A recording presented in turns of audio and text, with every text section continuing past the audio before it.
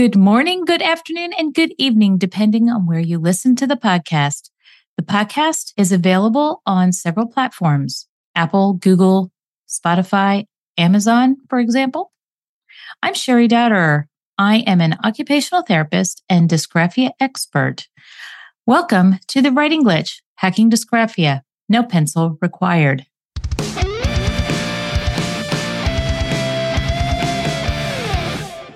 In this episode, I'm interviewing Peggy Ployhar. She is the owner of Homeschool Special Education. Oh gosh, was it about a year ago or so that you interviewed me on your visual podcast? Yes, that is correct. You were on my broadcast about a year ago. It's amazing how quickly time flies. Yeah, I'm excited to be on. Thanks for inviting me. Thank you for coming. One of the questions I ask every single one of my guests is, how are you really? That's a good question and a really hard one to answer at this point. Our nonprofit, SPED Homeschool, is actually reorganizing tomorrow with an emergency board meeting. You can imagine I'm a little bit stressed. But with the downtick in giving, with the recession going on, we really have to repivot on that to stay alive. So that is something that's in the back of my mind right now while we're talking. But you know what? I think in the end, this pruning process will be for the better. And it always is. Wonderful. I'm glad to hear that you're thinking about it before you, I guess, implode is the the way to say that. Your business is a nonprofit, Correct. Which means you're totally dependent on people giving you donations. Absolutely. Yes. Keep that in mind.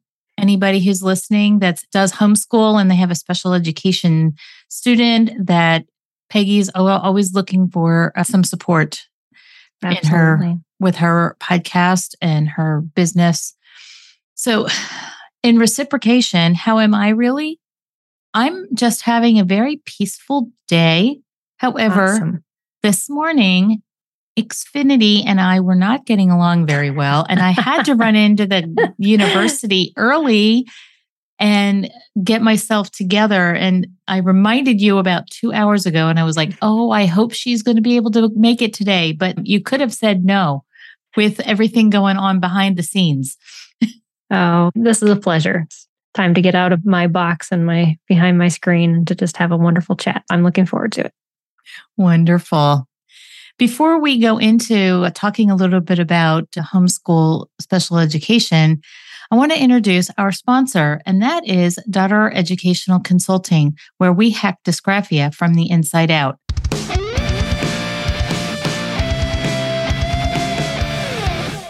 Our mission is to help teachers, therapists, and parents raise the next generation of leaders by hacking barriers to writing success, dysgraphia.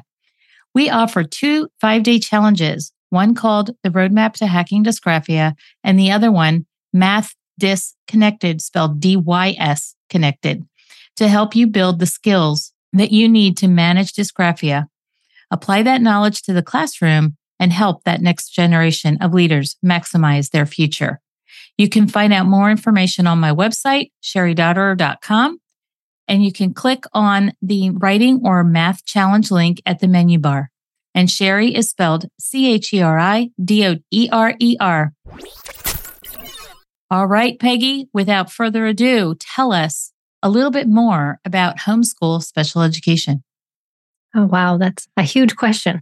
Homeschooling and special education. It seems like those two have come together in the last couple of years, especially since COVID, and a lot of people going, what is going on in the schools? And is special ed actually serving the needs of the child versus just serving the needs of the school or the district?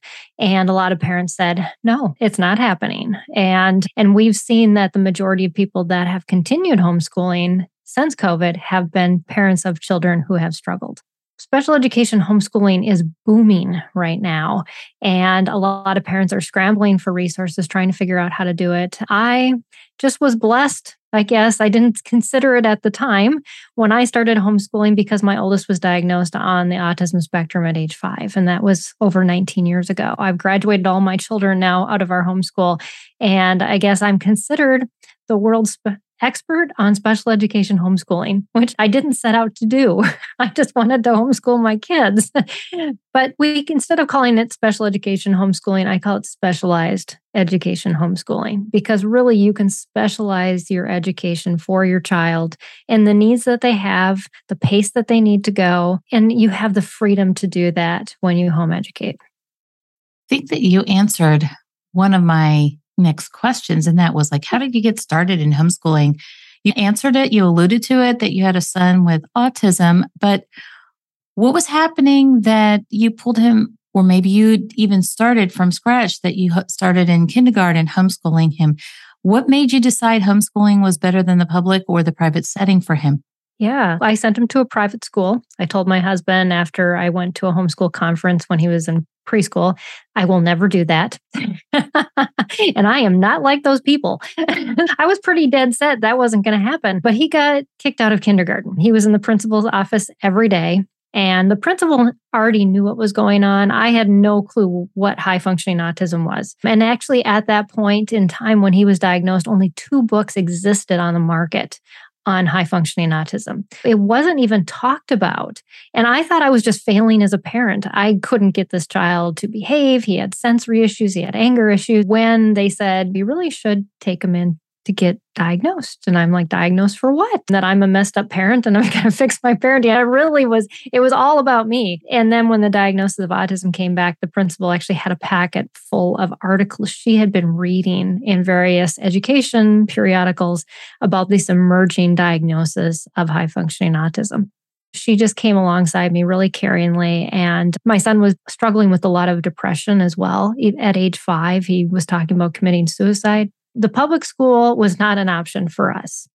My choice only was homeschooling. I put aside everything that on my agenda and made it all about my kids. And I put my career aside and stayed home with my kids and taught them. And that became, I guess, my life calling. But my oldest son now is 25 and he is a biomedical engineer and he lives in Florida by himself. I'm so proud of him and just where he has gone. But again, it's that loving, walking alongside him at his own pace. He was doing mechanical engineering by 4th grade, yet he couldn't read at that point. I had to figure out ways to help him to get the knowledge in that he was ready to receive, but couldn't get past those reading difficulties that he had. But again, it's that flexibility, that customized, that specialized education that we can offer as home educators. You just said that he was doing biomechanical engineering stuff in 4th grade, but could not read. Yes. Okay, so here comes the dysgraphia piece out of me. Was he able to write anything? If he couldn't read. He did not write a paper for me all the way through high school. He went to college and got A's in English.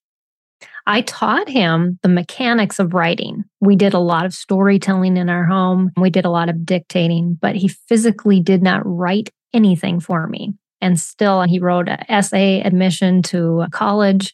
He more than passed English. He surpassed anything I ever expected him to be able to do in that context. But it just took him a while to get to that place. So he was able to understand the different parts of speech with an auditory perspective, but putting it down on paper and reading it, it took a little bit longer to do that. And after even before he became a reader, and actually in the state that we lived in, so different states have different homeschooling laws. The state we lived in at the time that he was being homeschooled was Minnesota, and they required us to do testing every year. In 3rd grade, he tested as, in 3rd and 4th grade, around that age, he tested as a non-reader. It was somewhere between 5th and 6th grade that he actually leapt from being a non-reader to reading at a college level.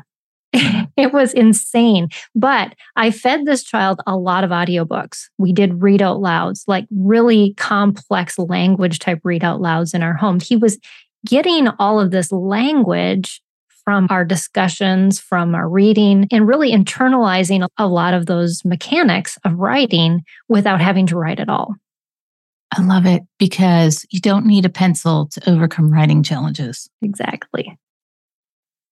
I pause here because one of the things that I was talking to my son about this morning.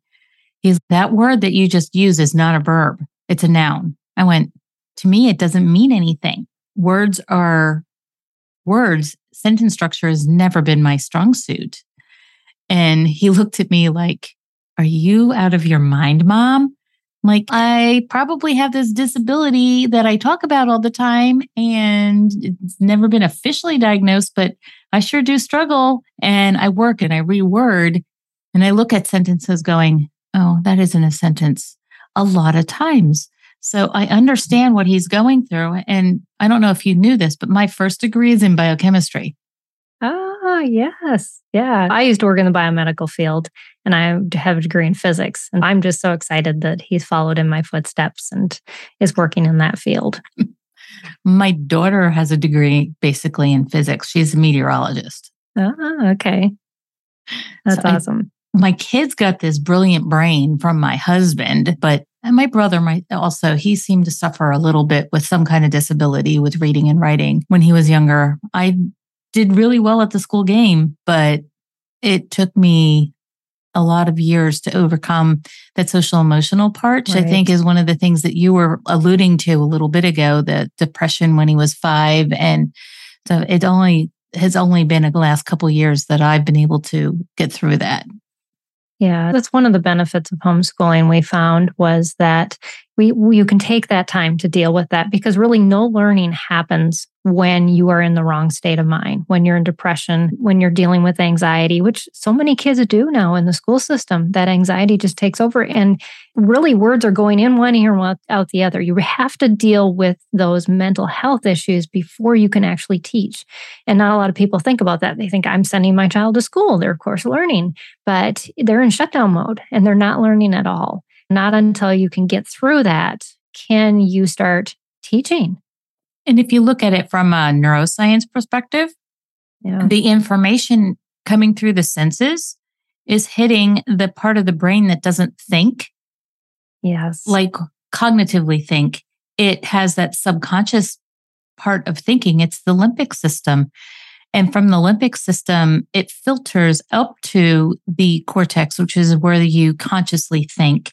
If you are hitting that subconscious level is putting you in a fight, flight, or fright response, if you got that amygdala hijack going on, as Dr. Amen calls it, when the deer in headlights look, right? How many of our kids are sitting in school with the deer in headlights look, that amygdala hijack, just, okay, I'm here. What am I doing here? My son, I just mentioned a little bit ago, I always asked him, like, what did you learn today? Oh, I don't know. But we've also found out that both my kids had ADHD symptoms. So there could very well be some lack of memory going on there as part of that answer too. Right. Yeah, it's been an interesting experience learning a little bit about how people learn. And I think that was one of the things that I wanted to ask you a little bit more is these struggling learners that you come in contact with. How are you supporting them? You got a lot of these parents coming to you. Are you more supporting parents? Are you supporting the students? What is exactly some of the connections that you are making out there in homeschool special ed? We support the parents. We don't have classes for students. We do believe that the parent is and really homeschool law across like the United States and even in other countries, because we have an international reach with our nonprofit. The parent is the main educator. And so parents can hire tutors and other people to come in. But we really want to educate the parent and change their mindset as to what teaching is really all about, how to embrace these freedoms that they have to work at their child's pace. It takes a shift because I know I was raised in the public school. I was taught this is what school is. You sit down, you do a book, and you go through it from beginning to end. And of course, learning happens. It doesn't. And I had to be taught these things. These are resources I wish I would have had. And that's why I founded Sped Homeschool in 2017. And so we have the #1 special needs homeschooling blog. We have a variety of different articles and we cover different content every month. Actually, we look and see where are we getting questions that we don't have content yet? How can we get more content? We fill that in with our blog as well as my live broadcast. And that goes up on our YouTube channel and then also the podcast as well. Parents have the ability to search these libraries and get the information that they need to feel comfortable with doing what they feel is what they need to do for their child, but often they feel like, oh, am I going to ruin my child if I do this? We have various experts on our show and that write for our blog, but also parents that have been there, done that, and can encourage. And it just really takes a whole community to come together and say, this works. And it really is the most viable solution for schooling a child that has unique learning needs, because this is the only way you can truly cater it unless you hire a private teacher for your student. And not a lot of people financially can do that. Home education tends to be one of those great options.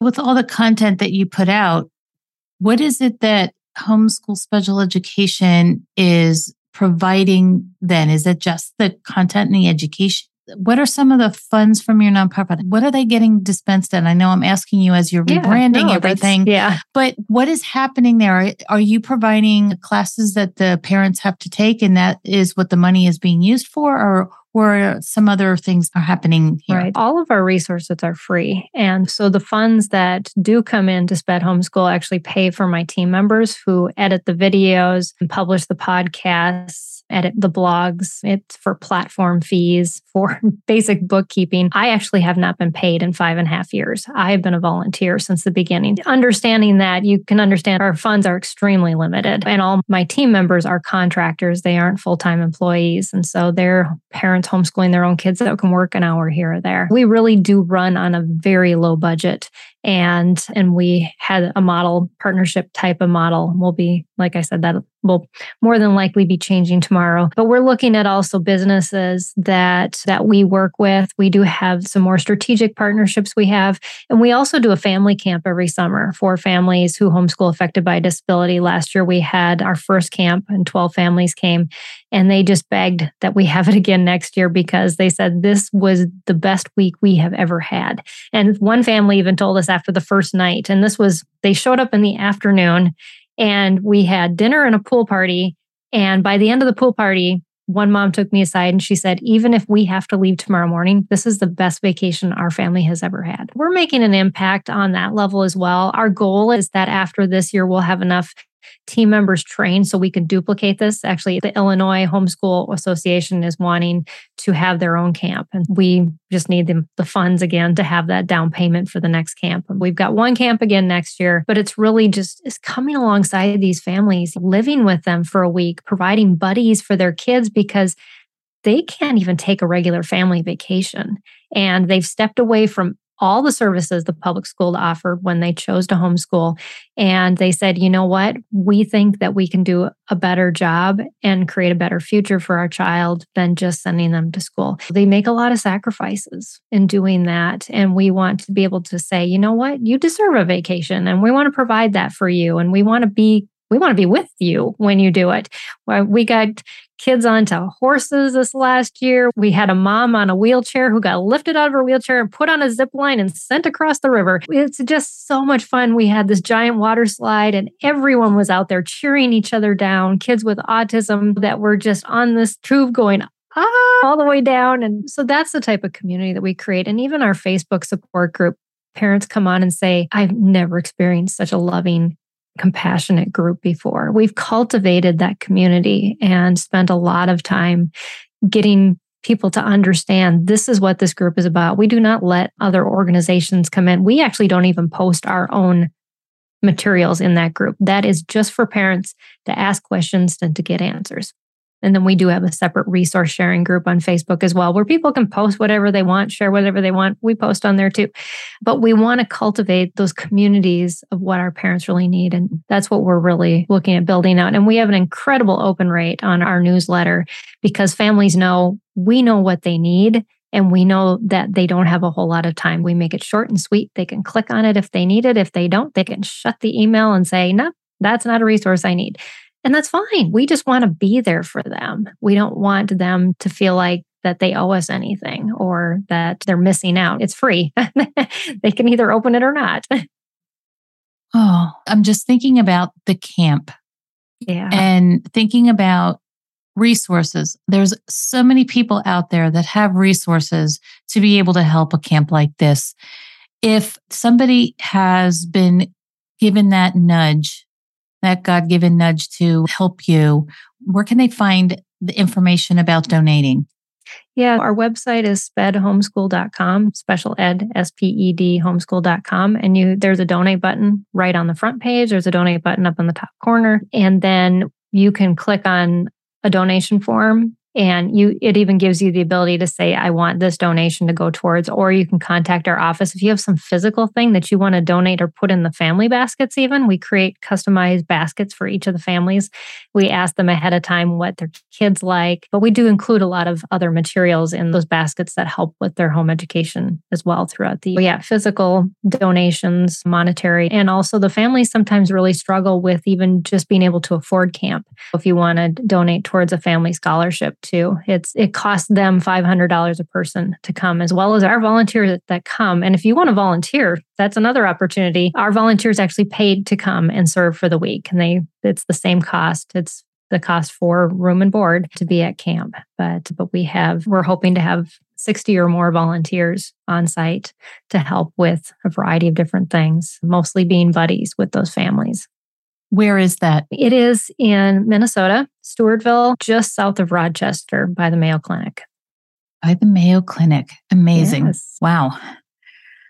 I've gotten to know you so much more than I did before. I think the last time that we talked so much about what I'm doing, that this is really the first time I've been able to digest a little bit about what you're doing. Thank you for returning the favor.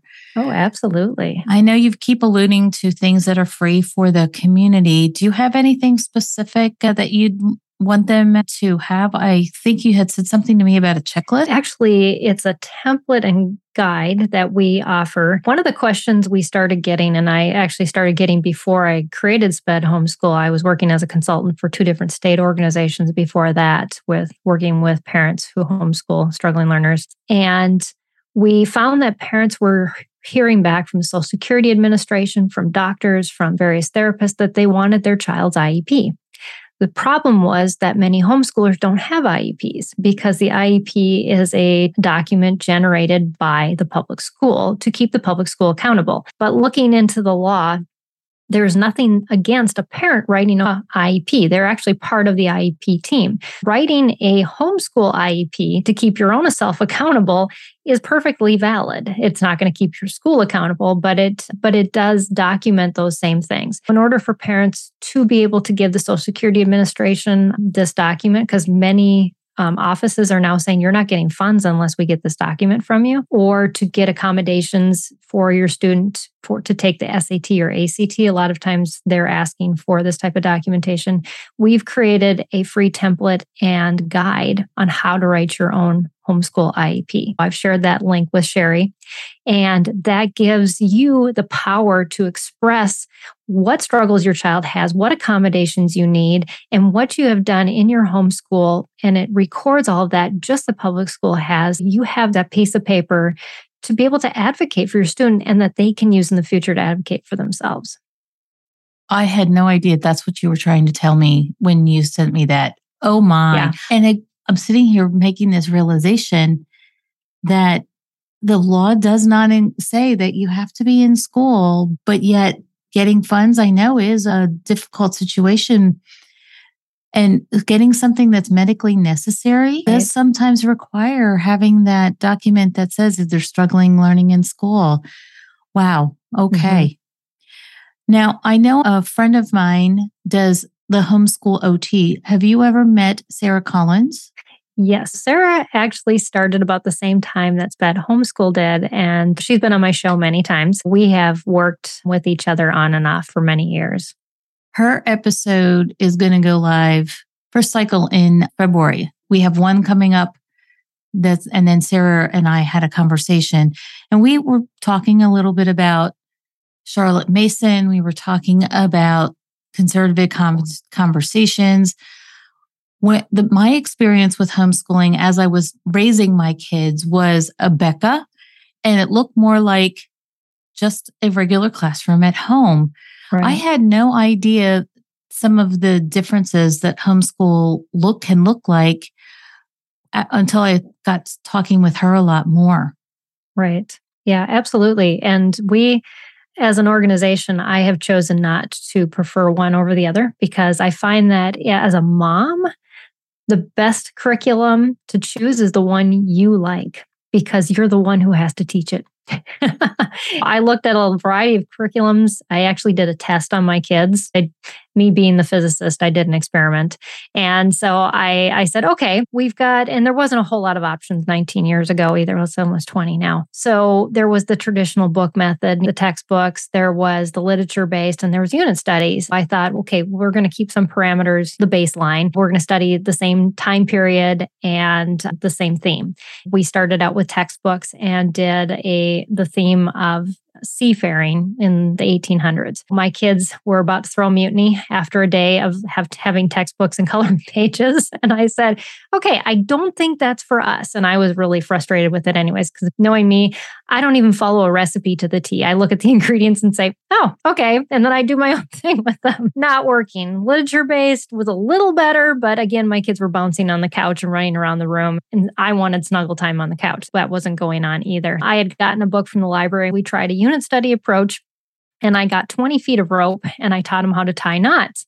And because, of course, you have to tie knots when you're on ships. And of course, that was the time of the pirates as well. I said, okay, you've learned all these knots. You can tie me up. I'm your prisoner as a pirate as long as you use the correct knots. And my kids were like, yes. I was like, okay, that is our method.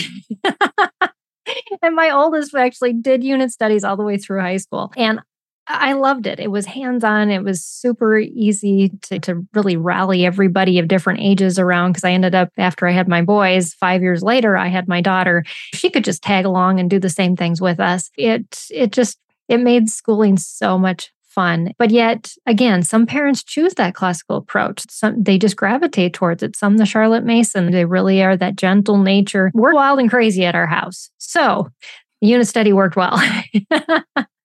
I think that's another method that I have never heard before. Thank you. Yeah. I keep learning more about homeschooling all the time. And I'm at this point in my podcast and I'm supposed to share an intervention for the listeners. And usually I try to glean something from what you have said. And we've talked about so many high level businessy kind of things. Like we talked a lot about you're a nonprofit. We talked a little bit about unit study here, but there was nothing in our conversation that really struck me as a really cool intervention for the listeners this time. So I'm going to go with the vertical figure 8 today. I don't know if anybody's heard this one before or not. I'm pretty sure you have, but I think I need to come back to this one because it's so important that we think about this, especially you audience that Peggy gets to hear a lot more of. Parents that maybe have not heard me before, I'm going to share this one because I think it's really important for these kids with special needs to understand a little bit about crossing midline. This intervention is where you put your hands out in front of you, your palms are away from you. Then you bring them together and you interlace your fingers with your palms away from you.